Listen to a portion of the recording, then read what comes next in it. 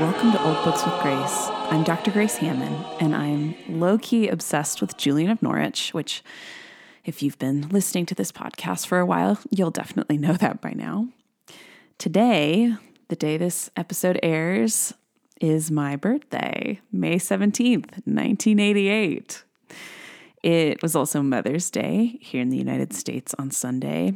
And finally, either the 13th or the 8th, the Latin numerals for 8 and 13 look very similar in many medieval manuscripts, marked the 650th anniversary of Julian of Norwich's strange encounter with God in the year of our Lord, 1373.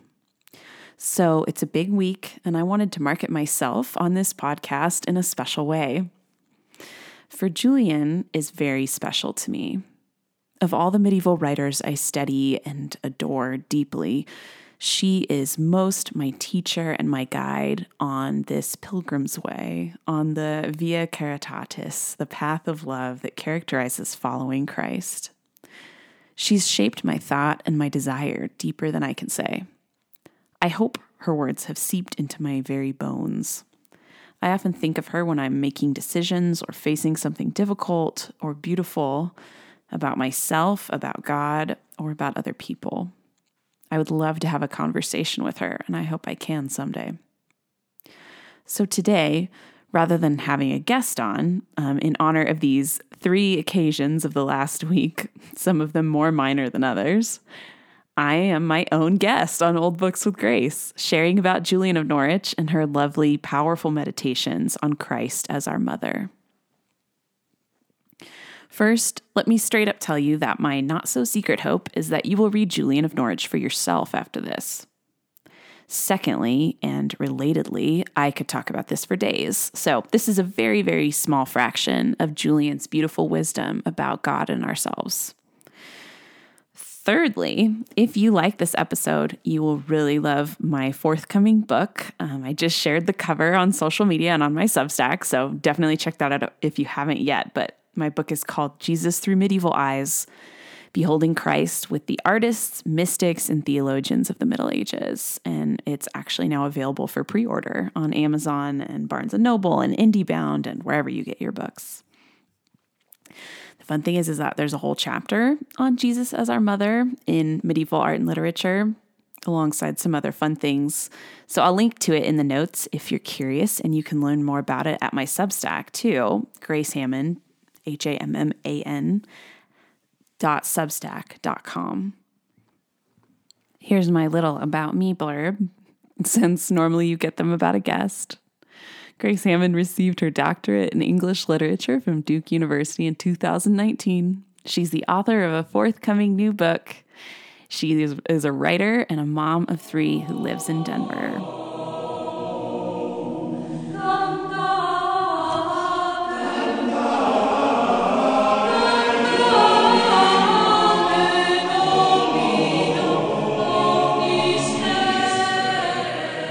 So now, pretending as if I'm my own guest, and I've thought about this a lot because I ask this question all the time, my 2 get-to-know-you literary questions for myself. Number 1, who is my favorite author or book from more than 50 years ago? And since it's a Julian-themed episode, I can't answer Julian even though that would be my truest answer. So second best answer. This is way too cliched for a medievalist, but I have to say it, the Lord of the Rings trilogy. When I first read it in 7th grade, it shook me to my core. I had dreams that I was a shield maiden like Éowyn. I gave some of my possessions, like my scooter and my scarf, elvish names that I had looked up in the various appendices of The Return of the King.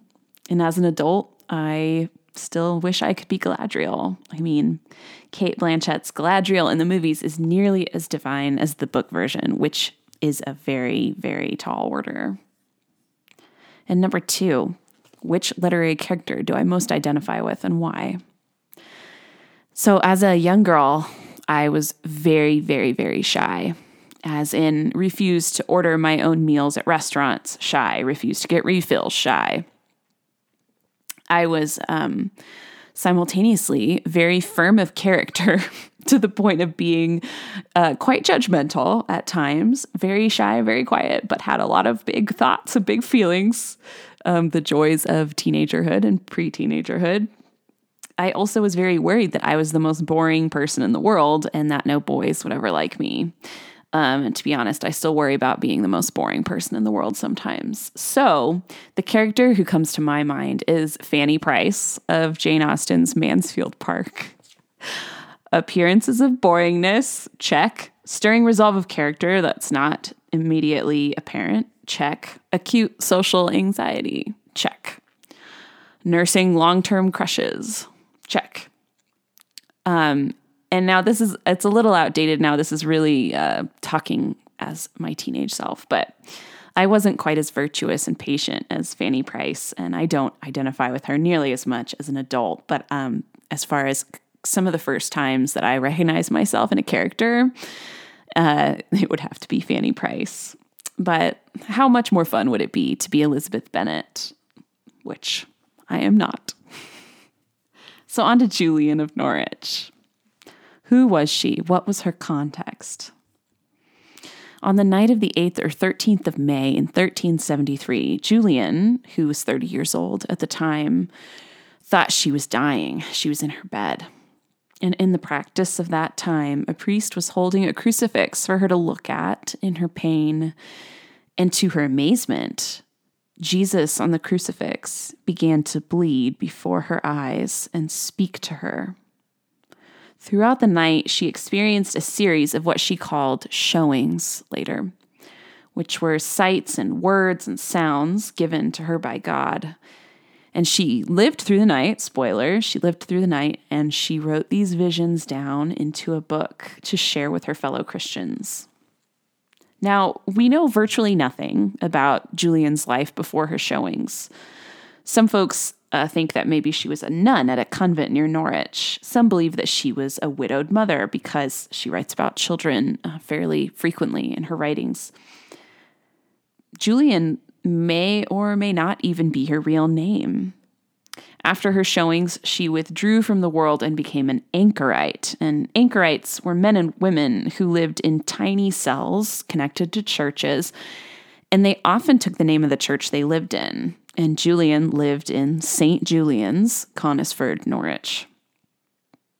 So when someone became an anchorite and entered into that little cell on the side of the church, the priest would perform the services for the dead as if you had died. And that was the point. You died to the world outside. You were reborn again to live in solitude for Christ. Anchorites never left their cells. But this didn't mean that they lived in isolation. Julian would have had a window with access to other people. She had a maid who attended her who was not an anchorite. And in her role as an anchorite, Julian would have been known as a figure who prayed and gave counsel. And people actually would come visit her for her counsel or for her prayers. We know that Marjorie Kemp, another medieval mystical writer, actually did that at one point. But there were very strict rules around being an anchorite. You couldn't leave your anchor hold, your cell, but you could have a pet cat. You could have visitors. You could sew clothes for the poor, and you could accept donations from people for your ministry of prayer and sustaining yourself. Julian's primary role as anchorite was to pray for her community, to really be embedded in that parish that she was literally embedded into. Her cell had a window into the church itself from which she could see the priest celebrating Mass and partake in the Eucharist. Her life rhythms were structured by the liturgy, which is something that we can definitely pick up on in her deep, deep familiarity with Scripture in her writings. And of course, she thought about and interpreted her great work, her showings. Julian's showings were complicated and difficult to understand. And so she spent 10 to 30 years meditating and praying about them before she was able to set them into the final version of her showings, which is sometimes published under editorial titles like The Showings of Julian of Norwich, or under the editorial title A Revelation of Love or Revelations of Divine Love. These are all the same work. She just didn't give it a title. A lot of medieval people didn't give their works titles, so it creates some difficulties for editors today. But Julian wrote in what we now call Middle English, which predates Shakespeare by about 200 years. The most famous Middle English writer was Geoffrey Chaucer, who wrote the Canterbury Tales. And this was also, of course, before the printing press. So all her work that has survived is handwritten in a manuscript. She is the first woman writer in English whose work has survived, which is pretty cool.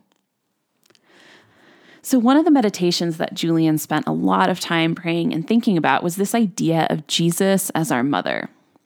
Now, when we first hear the phrase Jesus as our mother, perhaps you're a little bit uncomfortable or it feels a little weird. You might be thinking of some kind of fringy, strange, new age vibe.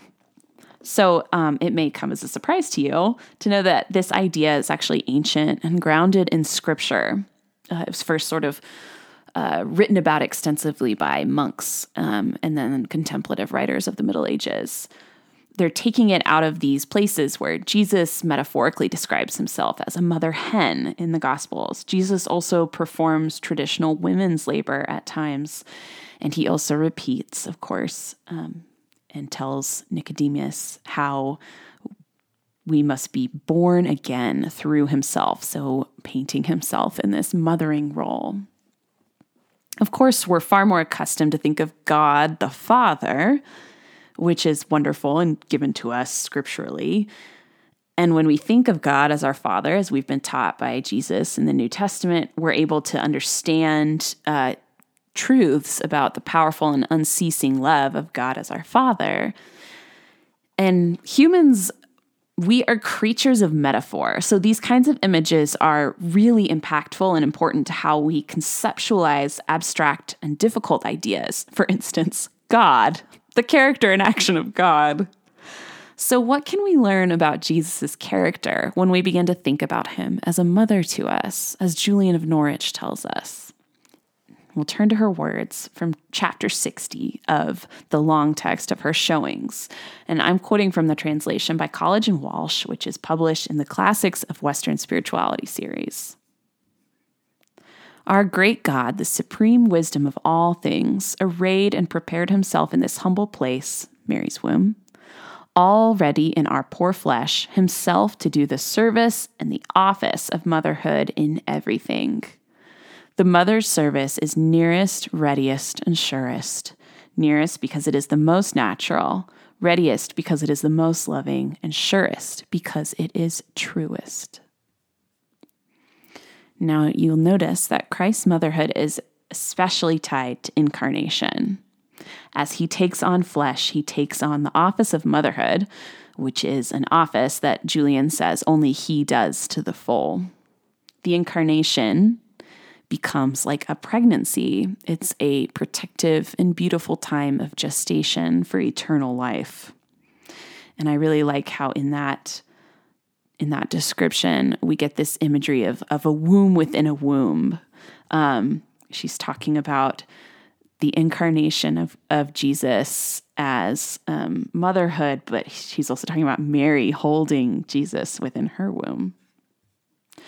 But okay, back to the quote. Why would Julian focus on those particular adjectives at the end? Nearest, readiest, surest. Turning to her historical context of mothering can help us to understand. So in the 14th century, fathers definitely loved their children just as fathers have from the dawn of time. But they were less involved in the day-to-day tasks of caring intimately for a child's physical and emotional needs. So fathers were not nearest, readiest, and surest in regards to a child's care. A mother was present, deeply physically present. And though I'm sure there were exceptions to the rule, most fathers were not changing diapers, dressing their children, being with them all day, and certainly not nursing them, breastfeeding them. Fathers could come and go much more easily, and they did often, and not even in a pejorative sense, like not like a father leaving his children, abandoning his children, but just in the sense that they could come and go, and mothers couldn't really do that as much. Wherever the mother went, the baby went too. Now, near, ready, natural, loving, sure, true. These are the attributes of how Christ loves us as a mother, says Julian. These are the attributes of spiritual motherhood, the kind of mothering that belongs to both mothers who have given birth and mothers who have not. The spiritual mothers who show up for us in our great moments of need, nearest, readiest, surest. And this is the kind of presence that Christ has in our lives. Motherhood also entailed different biological demands on women in the 14th century, as it does today. Julian focuses on these aspects when she describes Jesus' mothering as well. So the Eucharist, she loves to think about the Eucharist as Christ's body feeding us, as Jesus nursing us. And the cross, she likes to describe and think about as labor. So again, in chapter 60. Our true mother Jesus, he alone bears us for joy and for endless life. Blessed may he be. So he carries us within him in love and travail until the full time when he would suffer the sharpest thorns and cruel pains that ever were or will be, and at the last he died. And when he had finished and had borne us so for bliss, still all this could not satisfy his wonderful love. And he revealed this in these great surpassing words of love. If I could suffer more, I would suffer more. He could not die any more, but he didn't want to cease working. Therefore, he must needs nourish us, for the natural, kind love of motherhood has made him our debtor. So Jesus is pregnant with us, the church, sustaining us within himself. Then he travails, which is an old word for labors. And this labor is filled with the most pain that anyone could ever imagine. Julian here draws together the passion and Christ as the laboring mother. And on the cross, Jesus births us into eternal life in his death. Now, Julian was not unusual or singular in this. Medieval people liked to compare the passion to labor. It might strike us as very morbid, but they saw it as full of rich possibility. It was a practical and a spiritual comparison. In the Middle Ages, there was an incredibly high mortality rate in childbirth for both mother and baby. Giving life to another little human was risky and costly and also truly generative and life-giving. Medieval people often meditated on the wounds of the Passion in order to increase their love for Jesus and for their neighbor. And so something really interesting that they would do alongside all this motherhood imagery is that they would sometimes draw Christ's wound in his side that was pierced with the spear by the Roman soldiers to resemble a part of feminine bodily anatomy, a vulva. And it's not that these medieval artists were making a statement about Christ's bodily anatomy, but that they saw his wounds so powerfully as the place that we are born again, to use his own words in the gospel. Jesus' wounds are places of growth and fertility, a shelter for us where we're fostered and carefully tended to in the ways that we need. Christ births the church from his wounds, and his wounds welcome, heal, and shelter us in all our needy infant vulnerability. But even the Passion itself, even birth itself, doesn't adequately testify to or fully satisfy his love. Christ will never stop in any possible labor of love for us, as Julian says, and he continues to lovingly parent us. And she uses this strong, interesting language of Christ being debtor to us. It is necessary, fitting, natural for him to feed us, for the dear love of motherhood has made him debtor to us. And this might initially make us a little bit confused or uncomfortable because we ask God to forgive us our debts all the time in the Lord's Prayer. But here, again, Julian draws upon motherhood to describe something essential about who Jesus is and how he loves us. Humans are not the kind of animals who give birth and then let their offspring raise themselves, unlike some other kinds of animals. Mothers are awash in hormones after birth, which of course causes milk to come in, helps the body to heal faster, and contains a lot of emotional response. It does weird things to sleep and to bodies and emotions. And last year I had read this fascinating book, Mom Genes by Abigail Tucker, and she describes how all different kinds of mothers, both biological and adoptive, have these intense hormonal changes and responses to their babies. So these changes allow them to hear their children's cries while sleeping. Or if you're like out and about, you can immediately hear your child's cry at a park and your blood is pounding.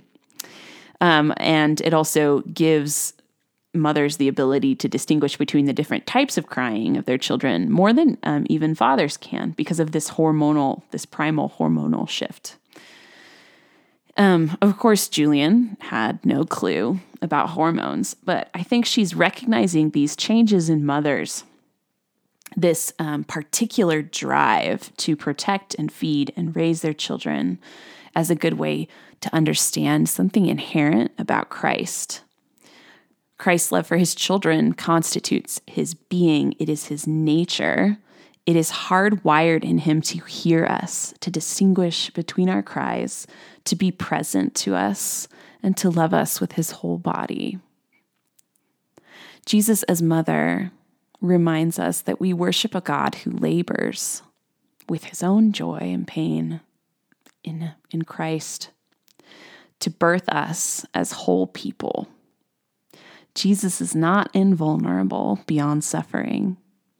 Like human mothers, his heart walks outside of his body, and he weeps and rejoices with his beloved children. Julian teaches us that he is infinitely more present, more willing, more listening, and more attentive than any mother, spiritual, biological, adoptive, any kind of mother that we've ever encountered. Thanks again for listening to Old Books with Grace. I hope you enjoyed me sharing some of my thoughts about Julian with you on this episode. There's actually only one episode left in season 3. So coming up, I'll welcome Dr. Michael Lamb on to discuss Augustine and the virtue of hope, and I'm excited to share that with you. Don't forget, you can always find me online on Instagram at Old Books with Grace or on Twitter at Grace Hammond PhD. And if you found this episode interesting or want to know more, I think that you will really like my new book, Jesus Through Medieval Eyes, which comes out in October. You can pre-order it wherever you buy your books, including Amazon and Barnes & Noble, and I'll have that in the show notes for you too. Thanks again for listening.